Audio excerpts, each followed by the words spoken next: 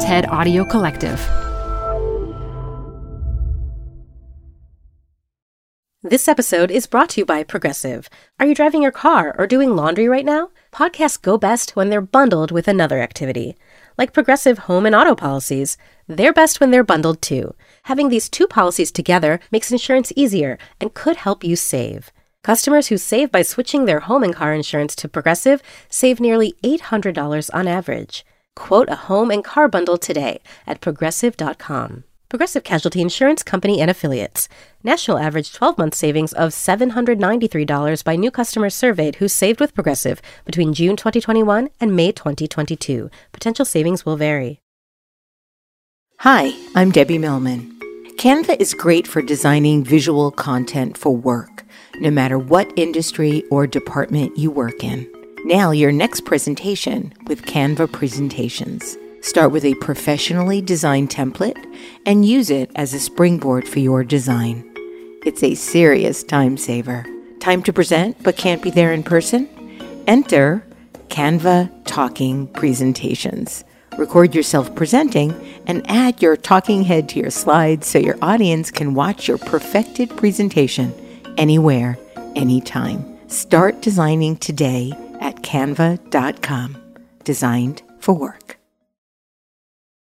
Design Matters will be back in a few weeks with new episodes. In the meantime, we wanted to replay this interview from pre-pandemic times, from May of 2018. When anybody in a group or in a room tries to take a risk that helps people meaningfully connect despite the awkwardness, I'm always very moved and very grateful. This is Design Matters with Debbie Millman from DesignObserver.com. For 14 years now, Debbie Millman has been talking with designers and other creative types about what they do, how they got to be who they are, and what they're thinking about. On this podcast, Debbie Millman talks with Priya Parker about meetings and gatherings and why so many of them don't work. In so many group contexts, we tend to follow scripts, whether or not we want to. Here's Debbie Millman. We're more connected than ever, but it doesn't really feel that way. We talk on the phone less than we used to, but we spend more hours in front of screens or plugged into earbuds. We're constantly interacting, but not always communicating on a meaningful level. We're busy, but we're not often getting a lot done. Priya Parker aims to change that.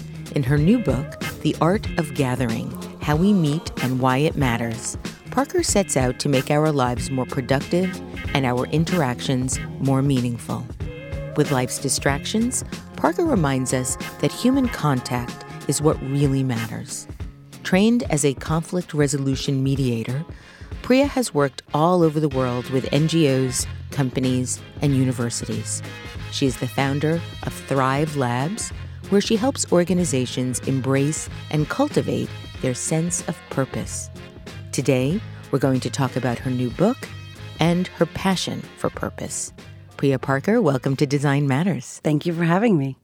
Priya, you've described yourself as the daughter of a mother who hails from Indian cow worshippers in the ancient city of Varanasi, while your father's family is from American cow slaughterers in South Dakota. That's a lot of cows in your lineage. It sure is. It's funny. It's no wonder that I ended up in the field of conflict resolution. My mother comes from India. She comes from a family that is Hindu and theosophist, which is not Hinduism. And they're vegetarian, and they have traveled all around India because of my grandfather's job, but basically come from a tradition where in Hinduism, the cow is a sacred animal.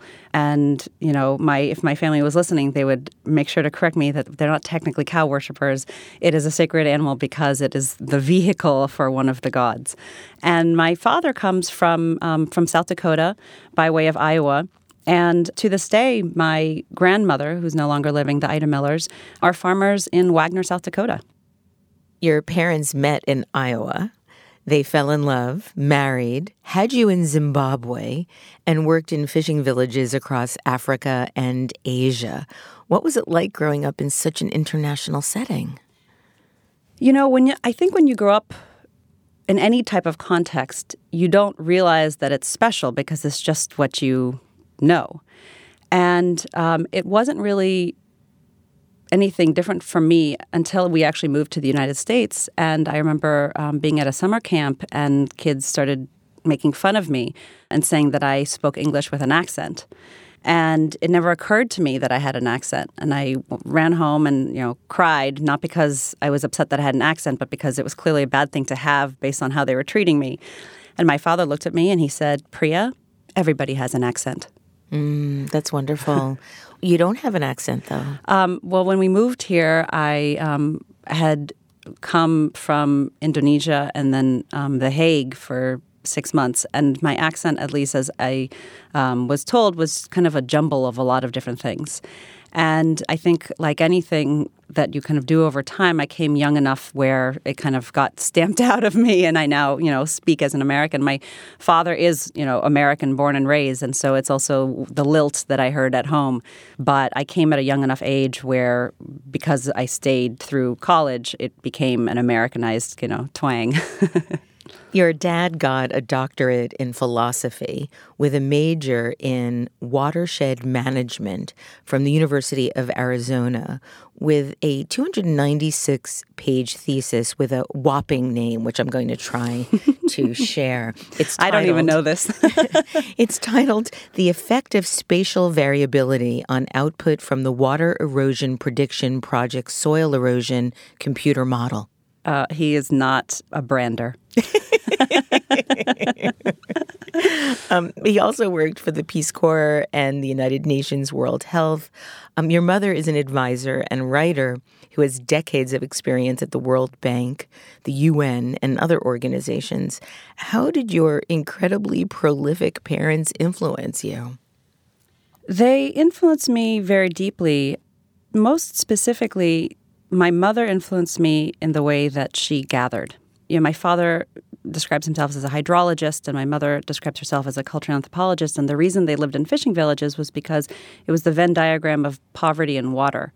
And my father studied and built sanitation systems, and my mother basically began to work in villages to understand and help them grow in the ways that they wanted to.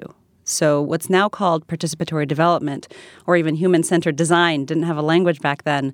And she would work in villages to develop very simple games and techniques that would bring villagers together, often when a large amount of aid was likely to come in or they were experiencing great change, and trying to figure out how do you actually do development, I say that in quotes, in a way that puts the people affected by that development at the center of the conversation. And so from a very early age, the conversations around my dinner table were almost always about how do you gather in a way that puts the people involved at the center of their decisions. Your parents eventually divorced in Virginia and both remarried. And with joint custody, you pinged between their households, which you've described as toggling back and forth between a vegetarian, incense-filled Buddhist, Hindu, New Age universe and a meat-eating, conservative, twice-a-week church-going, evangelical Christian realm. What was that like for you? A little bit schizophrenic. My parents divorced and very quickly they remarried. I guess in the course of my life, very quickly, within 2 or 3 years. And I toggled back and forth. Every Friday afternoon, I would pack up my stuff at one house. And when I was younger, the other parent would pick me up and we'd drive just a mile to the other house, but it was another universe. I was fully part of both families. I'm an only child, and so I didn't have any siblings to kind of co-witness the experience with me. And so there was no one who was part of both worlds with me. And I became a bit of a chameleon. Years later, my husband would joke that when I'm with my mother's family and somebody sneezes, I would say, "Bless you." And when I'm with my father's family and someone sneezes, I would say, "God bless you." Interesting. And these were things I didn't even realize until I had a kind of common witness in my life to point it out. And for most of my kind of teenage years, I tried to figure out how I could fit into both places. As you were going back and forth between households, you've written about how you remember learning about Republicans and Democrats at school, and you asked your father which one your family was, and he said, "We are so glad you asked. We're Republicans. We believe in the values of this country." And when you asked your mother the same question, she and your stepfather said, "We're Democrats." You've since said that is the story of the essence of how you grew up. They lived a mile apart, but they lived a world apart. And you mentioned it before, but do you think this is what set you on an early path toward conflict, mediation, and seeing all sides of a story or an argument or a debate? Absolutely. And I remember, the Republican-Democrat comment, I remember it because both of them, even more than what they said, they were relieved that I was asking and relieved that they could almost, and this wasn't explicitly said, but kind of protect me from the other side. And when my mother said, "Oh, we're Democrats," I remember thinking, I think my dad said the other one. Like, how old were you when you did this? I was probably 12 or 13. And I remember thinking, here are two different people who both feel very passionate about the specific identity as well as passionate about not being the other one. And both are my parents. And from that day on, I kind of realized that I needed to figure out why they felt so passionately about things that they believed that the other side was, frankly, completely wrong about.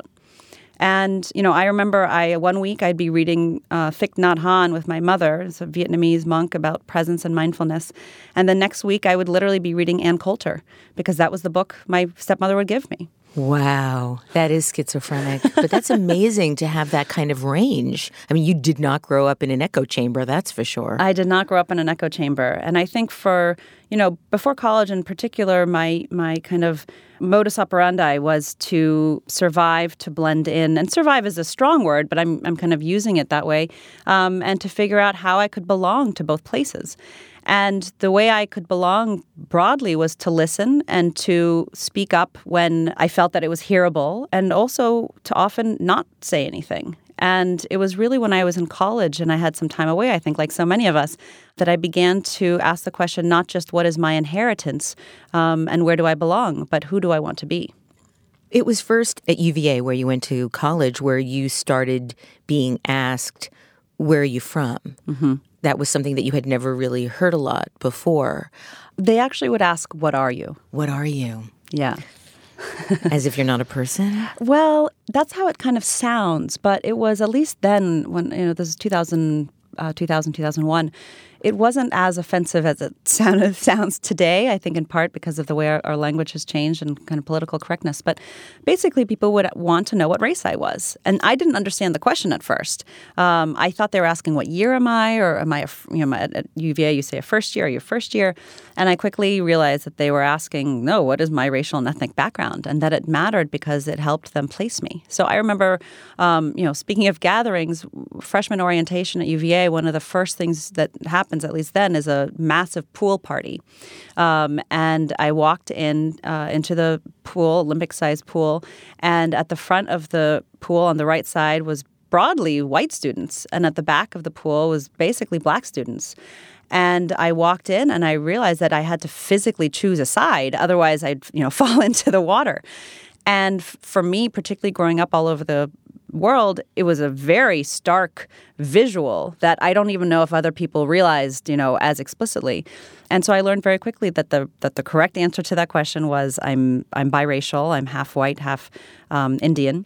And even that was a complicated answer because people would say, are you American or are you Indian? And I'd say, well, I'm Indian. My mother's half Indian, so I'm half Indian, and my father's white from Iowa, and so I'm white American. And very quickly I realized that to have a conversation about race, you kind of had to have the right language. Before we could even understand each other, because we were using different phrases and language, we were offending each other. This led you to founding the Sustained Dialogue program at UVA, and then after in New Delhi, India, where you conducted sustained dialogues in the country on behalf of the Dalai Lama Foundation. Can you tell us a little bit about what Sustained Dialogue is for our listeners and what motivated you to do that at that point in your life? Yeah, absolutely. Just one correction. It is the Dalai Lama's Peace Foundation, but it's technically called the Foundation for Universal Responsibility. So Sustained Dialogue is a group process. You could even call it a communication technology that helps people who are on different sides of some kind of conflict come together and see if they can transform their underlying relationships. It was a process that was designed by a diplomat, a man named Harold Saunders. He goes by Hal Saunders. He actually passed away last year at the ripe old age of 85. And he was assistant secretary to Kissinger, to Henry Kissinger, and he was part of the team that drafted the Camp David Accords. And one of the things that he found after serving in government for multiple administrations was that while there are certain things that governments can do, like forge peace or make peace treaties, that if you don't actually change hearts and minds on the ground, nothing actually changes between the perception of the citizens. And so he left government and started to run some of the longest-running backroom dialogues between citizens of influence during the Cold War between the Soviet Union and the United States. And these groups of kind of 20 influential citizens that had the ear of the government but were free to speak their own mind would gather often 3 days at a time, 3 times a year, over 13 years, to see if they could fundamentally change their relationship as Soviets and Americans. And as they did and built trust, begin to see if that could have ripple effects through each of their administrations. And he basically realized that when a group is committed to coming together for a specific purpose over time, you can begin to transform the underlying relationships, which has a potential to transform the conflict.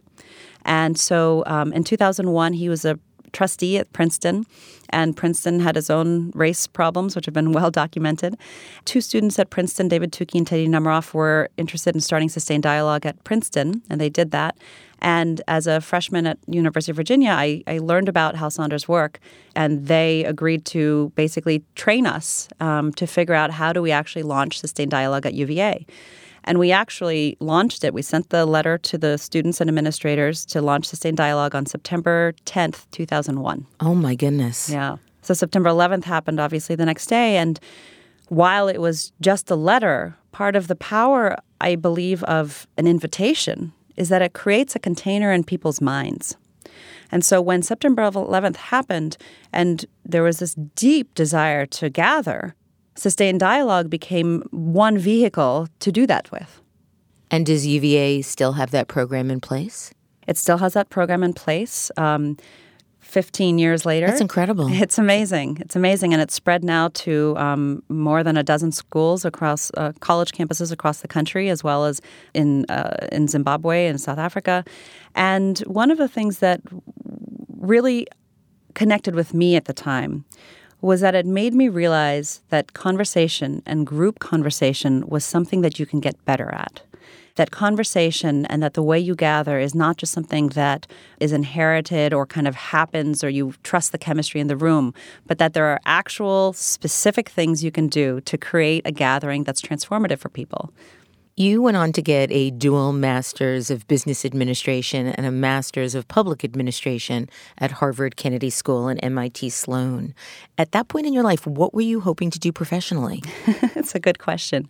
Well, like most things in my life, I'm almost always split identity. So to choose one program would have been to end that trend. But I spoke with a mentor at a time, and she said, I was debating between actually getting a PhD in peace studies and conflict resolution or going to public policy school. And she said to me, she's actually in the book, Rhonda Saleem, she said, go to public policy school because you've already done many of the things. You've spent the last 8 years kind of learning what you would learn in peace building. What you need to understand in these rooms is how power works and how systems work, and to be in the room where it happens. And that is going to happen much more at a public policy school so that you understand how governments think and how decisions are made.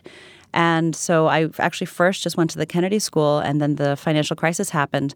And At the time the financial crisis happened, you could say it was a failure of policy and regulation. But all of the panels on the financial crisis happened on the other side of the river at the business school.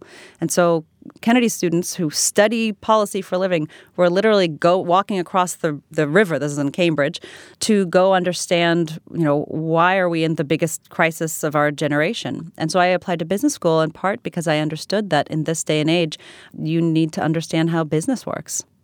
You mentioned that you wanted to understand how power works. Mm-hmm. Is there an easy answer to the question, how does power work? No. Okay. Figured we'll get to that in the conversation today. But just in case there was an easy answer, I wanted to ask it. But I will say one thing that I learned is that power is not a bad thing. It's something that happens anytime two or more people come together. And one of the best definitions I've heard of power in a group context is from the Christian theologian Paul Tillich. And he describes power as an individual's ability to self-actualize. And it's a controversial definition because Hitler was practicing power, and it can be evil. But he talks about the two twin forces in all group dynamics and all group life as being power and love. And he defines power as the ability to self-actualize and love as the desire for the separated to become whole. And he says that power without love is abusive, but love without power is anemic. And in all group life, whether a marriage or a friendship or a group of friends or a nation, you need to actually have both of these things in balance. It sounds like that's also something that requires empathy to know the difference. Deeply. Your thesis, when you were finishing school, your thesis was titled The Souls of 1%, a report on the emerging leaders of the millennial generation, in which you discuss the phenomenon known as FOMO, fear of missing out. Around that time, you predicted that FOMO would ripple throughout culture, which indeed it has, attaining such visibility in the cultural lexicon that it was added to the Merriam-Webster dictionary. Was it really? Yeah, in 2016. How were you so ahead of the curve on that kind of cultural conversation? Well, I saw it around me and I experienced it myself. I realized that in my specific dual degree program, so these were people who were both obtaining a business degree and a policy degree, who came into this program wanting to learn the tools of business and policy to go back out and create social movements and cultural movements. And over the course of 3 years, a majority of them ended up going into banking and consulting. And I almost fell into that trap myself. I started interviewing with McKinsey's and the BCG's. And the more skills I got in these programs, frankly, the more insecure I became. Why? Why? Because you kind of enter this subculture that is telling you that you need to keep learning. And this is part of the kind of success of the companies, that the way to keep learning is to go into consulting because you are exposed to all of these different fields and learn how to think and learn how to solve problems, and that this degree is not enough. And it becomes a recruiting mechanism that we all kind of start to believe. But the second thing I saw was when I was, this is around dinner table conversations with my friends, with my peers, and we were all kind of debating what to do.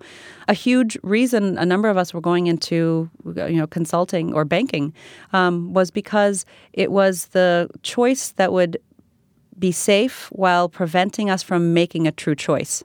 It would keep doors open for longer. It would keep us from making potentially the wrong decision of going into healthcare or going into farming or agriculture or something specific that we may then want to back out later from. And I saw this as FOMO and another term that someone told me in one of the interviews, FOBO, the fear of better opportunities, the fear of better options. Oh, God. And so this thing that we'd learn in our accounting classes or our financing classes, which is the best option is to always preserve options, began to infiltrate our moral choices. How did you decide at that point what you wanted to do next? You do so much work today advising people on how to find their purpose. How did you then find your own? I fainted on a plane. Really? Yeah. I was just coming back from a summer internship where I was pretty miserable.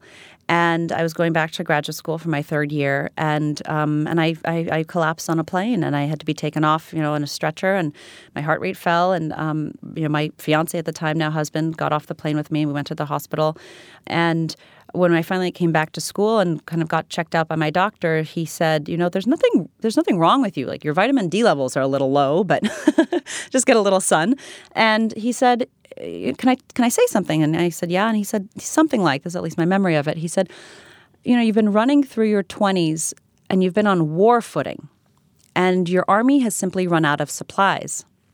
And I strongly suggest that you take some time off.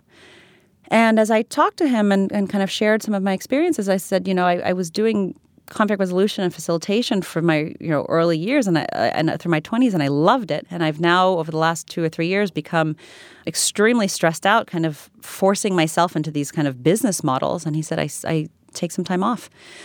And so I did. And I was very fortunate I was able to, but I took a semester off and kind of cleared everything from my life. I also felt very physically weak. I needed physical rest. And during that time, I began to be able to kind of clear away a lot of the noise. And I worked with coaches and with therapists, but also just very, very simply cleared out a lot of the cultural norms and voices, and realized that the thing that I most love to do is facilitate. And so I remember making an agreement to myself, with some help with some advisors, that I would facilitate 100 visioning labs in my living room before the end of the year. And I began to, in part because I was going through this, it just started with one-on-one with my friends. I would do these 3-hour sessions with friends on 2 pillows in a living room where I'd guide them through a series of different practices. Some of them I learned from Sustained Dialogue. Some of them I learned through my own creative process to help them get clear on their purpose, because I was suffering so deeply with getting clear on mine. And as I started to do this, I would literally do 3-hour sessions 3 days a week from 3 to 6 in my living room every day for free. And it would build my craft. And so one of the things that, the 10,000-hour, rule, through creating these experiences for my friends and seeing them kind of at least telling me they were having breakthroughs, they'd start sharing with their friends. And many people in those programs, ran startups. And so they'd bring me into their startups and start facilitating conversations with their startups. And I started realizing that this is what I love to do and is my gift. And so if I actually honored that gift and didn't think that it wasn't enough or embarrassed by it, that this could actually be a very powerful tool. And so you started Thrive Labs. And so I started Thrive Labs. Before we get to that, I just want to ask you one question about your internship that you referenced. Was that the internship with Barack Obama? No, that one I loved. Okay. So you did an internship and a fellowship at the White House in the Office of Social Innovation in President Obama's administration. What was that like? It was awesome. It was heady. It was kind of, the jazz years, if you will. It was the summer, I believe, of 2009, and I was interning in the Office of Social Innovation, which was a new office. So every president has a tradition that started with Johnson, I believe, where they create a new office. And this one was the Office of Social Innovation and Civic Participation. And I was actually part of the office launch. And it was an exciting moment because we were able to kind of have a coming out party. And there was a lot of conversation about what should this coming out party look like. And they invited, as the White House can, with convening power, 100 leaders in the field of social innovation. And so you had the heads of foundations and the heads of NGOs, Teach for America and Meetup and all sorts of different Wikipedia. And I was thinking, my goodness, what an amazing opportunity to have these people together in a room and not just witness and mark a moment, but what could we do with them? I'm a facilitator, so I designed something dynamic, and I suggested doing a goldfish bowl where President Obama could be in the center, and we'd bring in 12 leaders at a time with the other 100 sitting in a big circle around and having a live dynamic conversation about the future of the field. And I was getting very excited, and everybody around just looked more and more nervous, and they just said, we have to have something scripted. We don't know what might happen if it's unscripted. It was an incredible moment because of the fact that the White House was honoring and acknowledging that this matters. But from the structure of the gathering, to me, it was a missed opportunity. You talk about this in your new book. It's a wonderful story, a little bit heartbreaking, but a really vivid story. And your new book is called The Art of Gathering, How We Meet and Why It Matters. What made you decide to write this particular book? I wrote this book after going to gathering after gathering, sometimes my own included, but dinner parties, conferences, birthday parties, anytime people would come together and almost always have wonderful people in the room, and leaving feeling like, frankly, it was a missed opportunity, that there was not the level or depth of connection that could have been given who was actually there. And one of the reasons I believe this happens is because so much of our kind of gathering wisdom, particularly in the U.S., has somehow been associated with the realm of etiquette and flowers. And even, if you look at Instagram, in part because it's a visual medium, so much of gathering kind of, the gathering industrial complex is around literally what does a table look like. And we've centered gathering around things rather than people. And I wanted to write a book that centered gatherings around people. We have not thought about what actually creates magic between live, breathing people in a room. And I set out to change that. What does create magic in a live, breathing room? Purpose. So gatherings that work, for the most part, in my mind, tend to have some kind of specific purpose. They know why they're gathering. And everything kind of falls from there. So, for example, a very simple example, is a wedding. I've been to dozens of weddings. I imagine you have as well. And even when you think about a wedding, there's very few that kind of stick out. Many of them kind of blend into the rest. And the ones that stick out are the ones where the couple made a specific, disputable decision that perhaps upset some people about what this gathering was for, what this wedding was for, and who it was for. And so what I mean by that is, in a wedding, often it's sort of, you kind of laugh at how many kind of fights they can cause in the lead up to the wedding and planning. But one thing is, often there's a question about size, like how big should this wedding be, and should we invite my mother's colleague or my year-old, college buddy, and this argument is actually a proxy war as to what is this wedding actually for? Is it to honor the parents, or is this to celebrate kind of the coming together of new communities and to build a tribe? And those are two very different, weddings. And that's a conflict resolution you have to manage. It is. And I would say by managing it, to have the conversation ahead of time, first within the couple and then usually among the parents, of what is this wedding for? So one of the examples, and this is an Indian example in the context of a wedding, is even when you think about the ritual or the rites in a wedding, in a Christian context, it's the bride walking down the aisle with her father. The father literally gives her over to the husband in a heterosexual marriage. In India, in Hindu weddings, there's a tradition of walking around a fire. It's called the Fairas. And if you actually read the script in the Fairas, many of them basically have assumptions where the woman's role is to take care of the child. And there's very specific assumed roles that many modern couples in India don't actually want.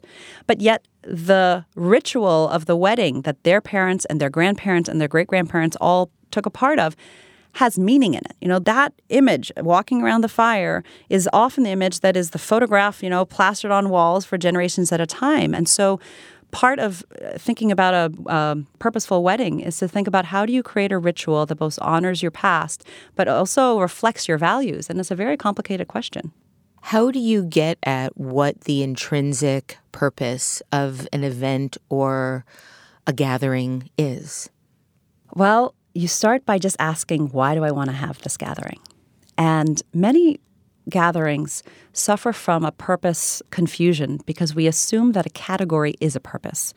So a birthday party is to celebrate my birthday, or a wedding is to get married, or a team offsite is to bond the team.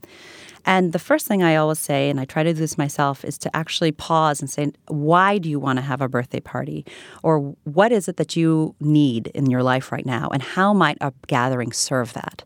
And so one of the things that happens when we skip a purpose is that we assume a specific form for a gathering without thinking about what we actually need. And so to start, if you're, for example, wanting to do a pool party or neighborhood potluck, I would say, why do you want to have a pool party? And someone might say, well, because it's the beginning of summer. And say, well, why do you want to invite your neighbors? And they may say, well, it's nice to get together. And so keep asking why. Why is it nice to get together? Well, we don't see each other that often. Well, why does it matter for you to still see each other? I mean, it kind of gets annoying, but I really keep asking why. And then someone might say, well, because I want my children to be in a community where they know their neighbors and where they believe that strangers aren't scary. And then you have an animating purpose. And that then helps determine the energy of the gathering. The energy of the gathering, and even more so, who should be there. So if I say I want to have a neighborhood where strangers aren't scary, all of a sudden it may make sense to invite neighbors that I never met before for my pool party versus the ones that I've known for a decade. Or both? Or both. So part of the reason purpose helps is because, I joke in the book that you should use purpose as your bouncer. That purpose should be this animating force that helps you decide who should be there. And one of the things, another element of powerful kind of transformative gatherings are those that are willing to exclude well. What does that mean? So one of the things that gatherings I think sometimes suffer from, ironically, is over-inclusion. And it comes from a spirit of generosity. Again, I do this myself. Sometimes it's kind of embarrassing or awkward to not invite, so-and-so because they all know about it. But one of the things that gives gatherings animating life is when people are there because they serve the purpose of the gathering. One of the examples that I recently heard from a friend was he was invited by his 80-year-old grandmother to come for her birthday party. And all of his adult cousins realized that they got this invitation, but there was one catch, which was the adult spouses and the children were not invited. And this caused, a mild uproar among the cousins. They're all spread across geographically. They don't always see each other. The spouses were like, why aren't we invited? The children, it was great. So we're now on babysitting duty, whether they were the male spouse or the female spouse. But it was their grandmother, and she's getting old. So, she had some clout, and they went. And I spoke with my friend when he came back, and he was thrilled with this gathering. And he was so moved by it. And he said, my grandmother in her wisdom gave us a gift. And that was the ability to spend time with my cousins as an adult for the first time without playing the role also of spouse, without also playing the role as parent, with just being able to play the role of a cousin to say, what does this look like to have an adult relationship? Because the last time we did this was as children. And it was the most beautiful experience because there was a specific purpose and there was space given to it. I have two questions about this. The first, I can already see the questions in the social etiquette column in the New York Times on Sunday. I just read Priya Parker's book, and I'd like to have a party, and I only want to invite so-and-so. What do I tell the other people that are invited so that their feelings aren't hurt? Yeah. You tell them the purpose of the party. In some cases, that might be a difficult conversation. So if the purpose of your party is to have a party where the people who bring out the best in you are there. You don't always have to make your purpose explicit, by the way. This is just, for yourself as a design principle. I can give this example in my own life that my parents and my in-laws were going to meet for tea, and an aunt was visiting.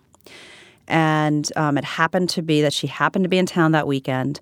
It was also her birthday, and she was visiting for her birthday, a very complicated situation. And she had just assumed that she would join this tea.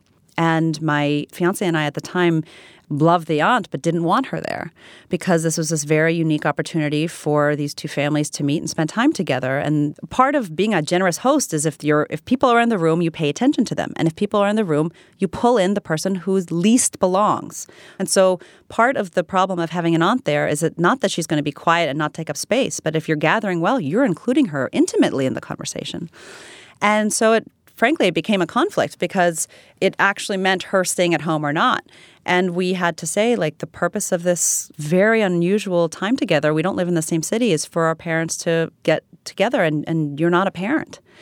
And that wasn't a parent. Right. And so I think part of gathering with intention means having difficult conversations. I got an email the other day from a friend who has read the book, and she was hosting a gathering in her context of work, and some people knew about it and asked if they could come. And she had this moment, and she'd read the book, and she took a deep breath, and she wrote back and said to the person why they were having a gathering and why that person wasn't invited. And she talked about the purpose. And she did it with care, and she did it with transparency. And one of the things that happened was that next time that she has a gathering and that person's invited, they actually then know, if you're gathering over time, that the invitation is purposeful, intentional, and you want them to be there. With all the conflict resolution that you've done, both internationally as well as between individuals, are there any universal elements that tend to be at the core of all conflicts? And is there a common solution, if so? It's the $1 million question. Many conflicts come down to a disagreement or a threat around needs, values, interests, and identity. And the conflicts that I'm most interested in and have always been attracted to are conflicts over identity. I'm running these experiences called master classes in the art of gathering, where I gather together 50 or 100 or 250 people who are all part of some community and create this live experience where for an hour I kind of build community among them, and then for an hour I reverse engineer the process. And I did this a couple of days ago at a company in New York. And one woman shared this example that in college she was part of a feminist group. And there were Republicans and Democrats in this feminist group. And at some point, the women Democrats decided and basically said, you can't be a Republican and a feminist. It's a paradox. It's an anomaly.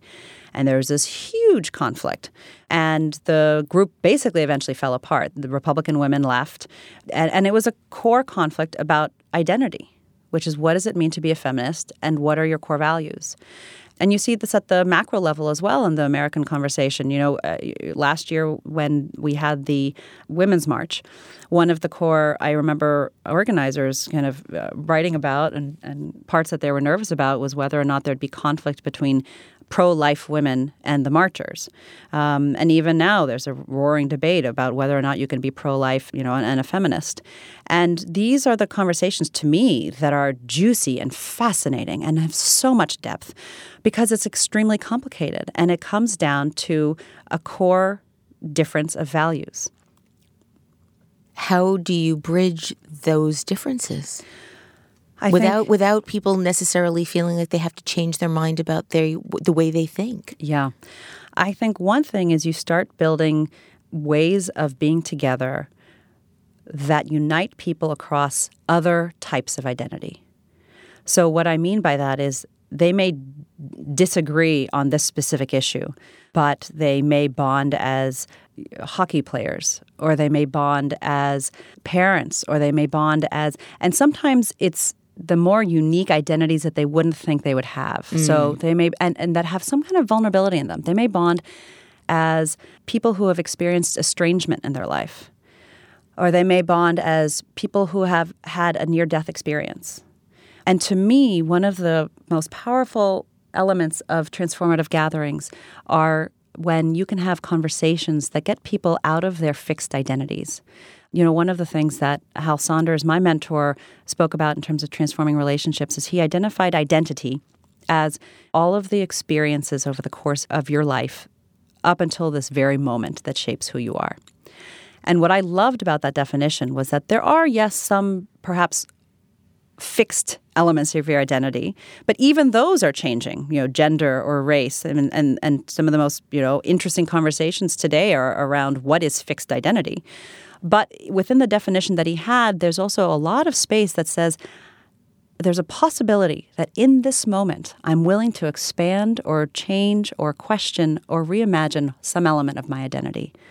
And to me, gatherings become profound when you can start getting to that point in the conversation. How do you encourage people in those situations to be more vulnerable, to open their hearts a little bit? First of all, you have to want to. So whenever I do any type of gathering, particularly professionally, and I'm invited in to a company or to an organization or to a political movement, first of all, I always go when I'm invited. I never force myself in because you can't force people to be vulnerable. It's actually close to abusive to force people to be vulnerable. But when people have gotten to a point where they realize that the way they're doing things aren't working and they're curious about another way, that's when you can have a crack. So, for example, one of the things I always say before a meeting where people are coming together to talk about a topic that may be difficult or taboo or contentious is to have a dinner the night before. That has nothing to do with the topic. And one of the things that I do is this dinner format that I write about called 15 Toasts. I was going to ask you about that. It's magnificent. And it's this kind of fun model that a colleague and I, a friend of mine, Tim Lebrecht, and I kind of designed and on the fly with input from my husband, where we were at the World Economic Forum meetings. This is the Global Agenda Council meetings in Abu Dhabi, and realized that during the day, when people actually meet, there's a lot of meeting, but not a lot of connection, sort of what you said at the beginning of our conversation. And we thought, what if we could design a dinner the night before that would prime people to show up differently the next day? And so we invited 15 people from all of these different councils. The age spread was, I think, 21 to somebody in their 80s, half men, half women, people from all over the world. We had a theme that we wanted to ask people was, what did they believe a good life is? And the night before, I got very nervous. The night before the dinner, I got very nervous because I thought, how are we going to actually have a conversation with 15 people about this topic? Are they going to talk? Is it going to be interesting or strange? And I realized I needed some structure. I needed to design for meaning. And so my husband and I were actually sitting in like a dimly lit mall having lunch and kind of started riffing a bit and came up with this kind of idea that was we'd ask everybody in the room at some point of the night to stand up, old school style, ding their glass and give a toast to the theme. And the only catch was that the final person has to sing their toast. And that allows people to realize that it's less scary to give a toast than to sing their toast. It kind of moves the night along. And it was an experiment. And so we did it. And what was so beautiful about the night was that when people start sharing other parts of their lives and bond around identities that are surprising and unexpected, they think about you differently the next day when you're sort of getting to the meat of things, quote unquote. And it completely primes them to show up differently the next day. You have a number of really extraordinary exercises in the art of gathering. I also was wondering if you would talk about the exercise, I Am Here. Yes. So when my husband and I first moved to New York, we didn't really know anybody here, and we didn't know the city. And so we started this experiment. I mean, we didn't even really think of it as a gathering at the beginning, but we just said one day a weekend, we'll go to some neighborhood, we'll turn off our phones, and we'll walk around and explore it. And we told a friend about this, and she said, okay, I'm going to come. And so the first time we did it, she invited a friend, and we chose Harlem as a neighborhood and first went to church, Abyssinian church, and started to basically roam around Harlem and the Upper East Side of New York and talked and talked and talked and talked. And at the end of the day, it was 7 p.m. when we all left, and we felt completely exhausted and completely rejuvenated and had a conversation with the four of us that was pretty spectacular. And so we just started doing it again and again, and the idea started spreading. And we've done it over 20 times in all types of different neighborhoods and themes. And you do these how often? We would do them, usually it ended up being about once a month. And we have not done them since I've had children. That makes sense, especially since you have a 16-week-old. Yes. But we are saying that we want to start them again, yeah. One notion that I loved in the book is something you picked up at a Japanese tea ceremony in Kyoto. The phrase, and I hope I get this right, ichigo ichi-i. Mm-hmm. And this is it roughly translates to one meeting, one moment in your life that will never happen again. Mm-hmm. How has that influenced the way that you create gatherings? Mm-hmm. To me, when I heard this phrase, it was, it gave me goosebumps. It was so beautiful. And the tea master who I was speaking with, it was a woman, she said, one of the things that I've learned from my masters is that even though, the Japanese tea ceremony is a very structured ceremony, there's an order, it's a ritual, there's a way to do it. And one of the things that the master believed, this is one of the founders of the ceremony hundreds of years ago, was that even when you have the same identical form of a ritual or of a structure, it will never be the same 2 different times because the people who are in it are different. And so if you have a tea ceremony on Tuesday at 10 a.m. and then you have the same people involved in the tea ceremony the next week at 10 a.m., they are different people because of the last week of their life. And so what happens or how they're moved or what they think or how they believe may have changed, and the dynamic between those people have changed. By the way, it may have also changed because they now have a memory of having a tea ceremony the week before. And so the meaning and the depth of the tea ceremony changes because they now have a relational memory to it. And similarly with gatherings, the reason this inspires me so much is because I think one of the reasons that our gatherings suffer is they can kind of seem kind of boring. If a birthday party has like candles and a cake, or a board meeting has like a square table and a whiteboard behind it, that we kind of start attributing form. And one of the things that this Ichigo Ichi-e phrase reminded me of, and always reminds me of, is that you have this unique, crazy moment in time where people are coming together and you can create the future of this group live in real time based on what happens between these people. It's incredible. You said that routine is the great enemy of a meaningful gathering, and I love that idea that to constantly be trying to upend the norms that we expect. Absolutely. One of the core ingredients is surprise and unexpectedness. And it can even be a small tweak. It can be the way you start a meeting differently, or it can be the idea that you would have your birthday party and have everybody meet at a fishing dock at 5 a.m. to watch the fishermen come in, and that could be a birthday party. And the idea that you can do something different is really the core of the book. You talk about hosting in the book and recount the amazing way in which Ronald Heifetz starts his adaptive leadership class at the Harvard Kennedy School. And I'm wondering if you could share a little bit about what that is like. Sure. So this was a class shopping day at the Kennedy School where you can actually go and sit in classes for 20 minutes at a time or 45 minutes at a time to just test the class. So it's not even the actual class. So it's pretty high risk to hold a bold experiment with people who are trying to figure out if they want to take your class. So class starts, the bell rings, and most teachers stand up and explain what the class would be. The more innovative ones give a lecture and actually model a class rather than talking about a class. But Ron Heifetz kind of blows the whole thing out of the water. And he sits on a chair, at least when I was there, he sat on a chair in front of the class. And there's 90 students in a room staring at him. And he doesn't say anything. And you kind of sit there and watch him, and he's just staring into space. And a few seconds kind of go by, and everyone just sits there and continues to stare at him. And you're trying to figure out what's going on. Sounds like a John Cage composition. Exactly. And people start, mumbling, and there's some nervous laughter. And the teacher basically is not playing his role. And so all of a sudden, this entire group is kind of on edge and not really sure what they should do. And so this kind of popcorn-like conversation starts. And as far as I remember, people say things like, is this the class? Is he going to say something? Maybe this is what we're supposed to do. Are we supposed to talk to each other? Shh. Don't shush me. Well, he's about to talk. How do you know he's about to talk?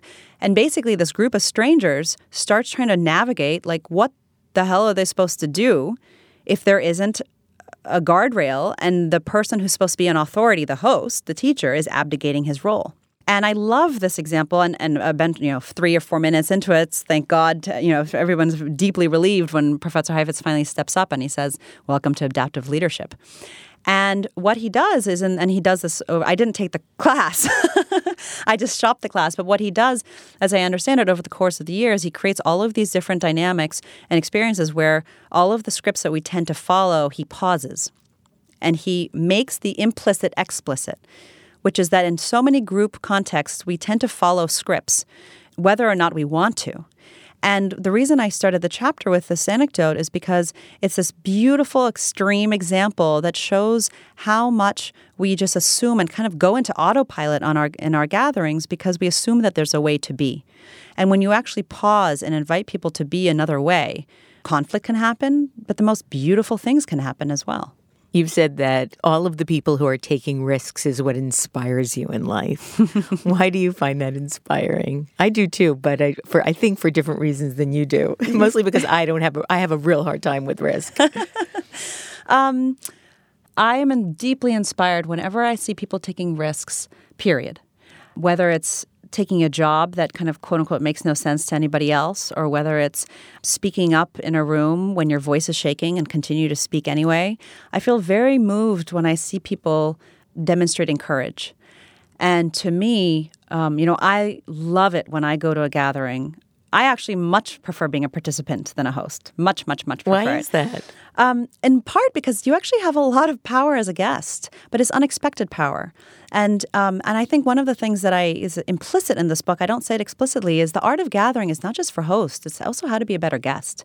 And so often there's gatherings that in the moment can actually be improved, much improved, not by the host, but by the guest offering something.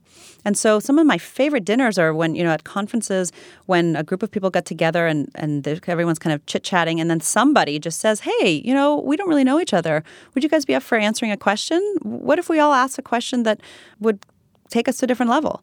And I love those moments because you're putting your neck out on the line. When anybody in a group or in a room tries to take a risk that helps people meaningfully connect despite the awkwardness, I'm always very moved and very grateful. Priya, I have one last question for you. You dedicated The Art of Gathering to your husband, the writer and commentator and sort of resident genius, Anand Giridharadas. He dedicated his book, The True American, to you and wrote on Facebook, "This won't be the last book I dedicate to Priya Parker, but it is the first. A book is a lot of wild rambling before it is actually a book. From the earliest days, Priya selflessly put aside whatever she was doing to listen to every word of this book out loud as I was writing it. Finish a page or two, read it to Priya. That was the ritual. It's impossible to imagine writing without her." I talked to your husband about this as well. So what is the dynamic like when you're the one writing the book? One of the things that's been so beautiful writing this book is that I don't consider myself a professional writer. I think of myself as a professional facilitator that is trying to get my thoughts down. When I wrote this book, Anand was with me every step of the way and continued to basically say, write how you talk. Don't write how you think you should write. And he, helped me structure the book. He's edited the book, many times. And to me, marriage is, we joke that our marriage is a lifelong dialogue, that it's just one long conversation. And this period of writing this book to me was very humbling because of how much he gave of himself, because it is his craft and it is his genius of how to string words together. And to deeply learn what it actually takes to be interesting on a page. And, you can judge for yourself whether I accomplished that. Was a very beautiful process to be witnessed and to be helped by him. And the other thing that was fun was he was also writing a book during this time. We also had 2 children during this time. And so one of our kind of daily rituals when we were both writing was to write in a library in our neighborhood and then meet for lunch. And eat and read or talk about what we were writing about, kind of refuel, and then go dive back into the books. And it was really beautiful to actually have a similar rhythm at a time where life has been very intense. Well, that beauty is reflected in every page of your book. It's a book not just about the art of gathering, but the art of living fully, about purpose, about meaning, and about love. Thank you. Priya, thank you so much for such an enlightening conversation, and thank you for joining me today on Design Matters. Thank you for having me. It's such a pleasure. Priya Parker's new book is The Art of Gathering, How We Meet and Why It Matters. You can see more of her work at priyaparker.com. This is the 14th year I've been doing Design Matters, and I'd like to thank you for listening. And remember, we can talk about making a difference, we can make a difference, or we can do both. I'm Debbie Millman, and I look forward to talking with you again soon. Design Matters is produced by Curtis Fox Productions. The show is recorded at the School of Visual Arts Masters in Branding program in New York City, the first and longest-running branding program in the world. The editor-in-chief of Design Matters Media is Zachary Pettit, and the art director is Emily Weiland.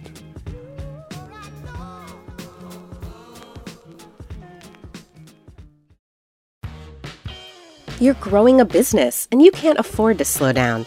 If anything, you could probably use a few more hours in the day. That's why the most successful growing businesses are working together in Slack. Slack is where work happens, with all your people, data, and information in one AI-powered place. Start a call instantly in huddles and ditch cumbersome calendar invites. Or build an automation with Workflow Builder to take routine tasks off your plate, no coding required. Grow your business in Slack. Visit slack.com to get started.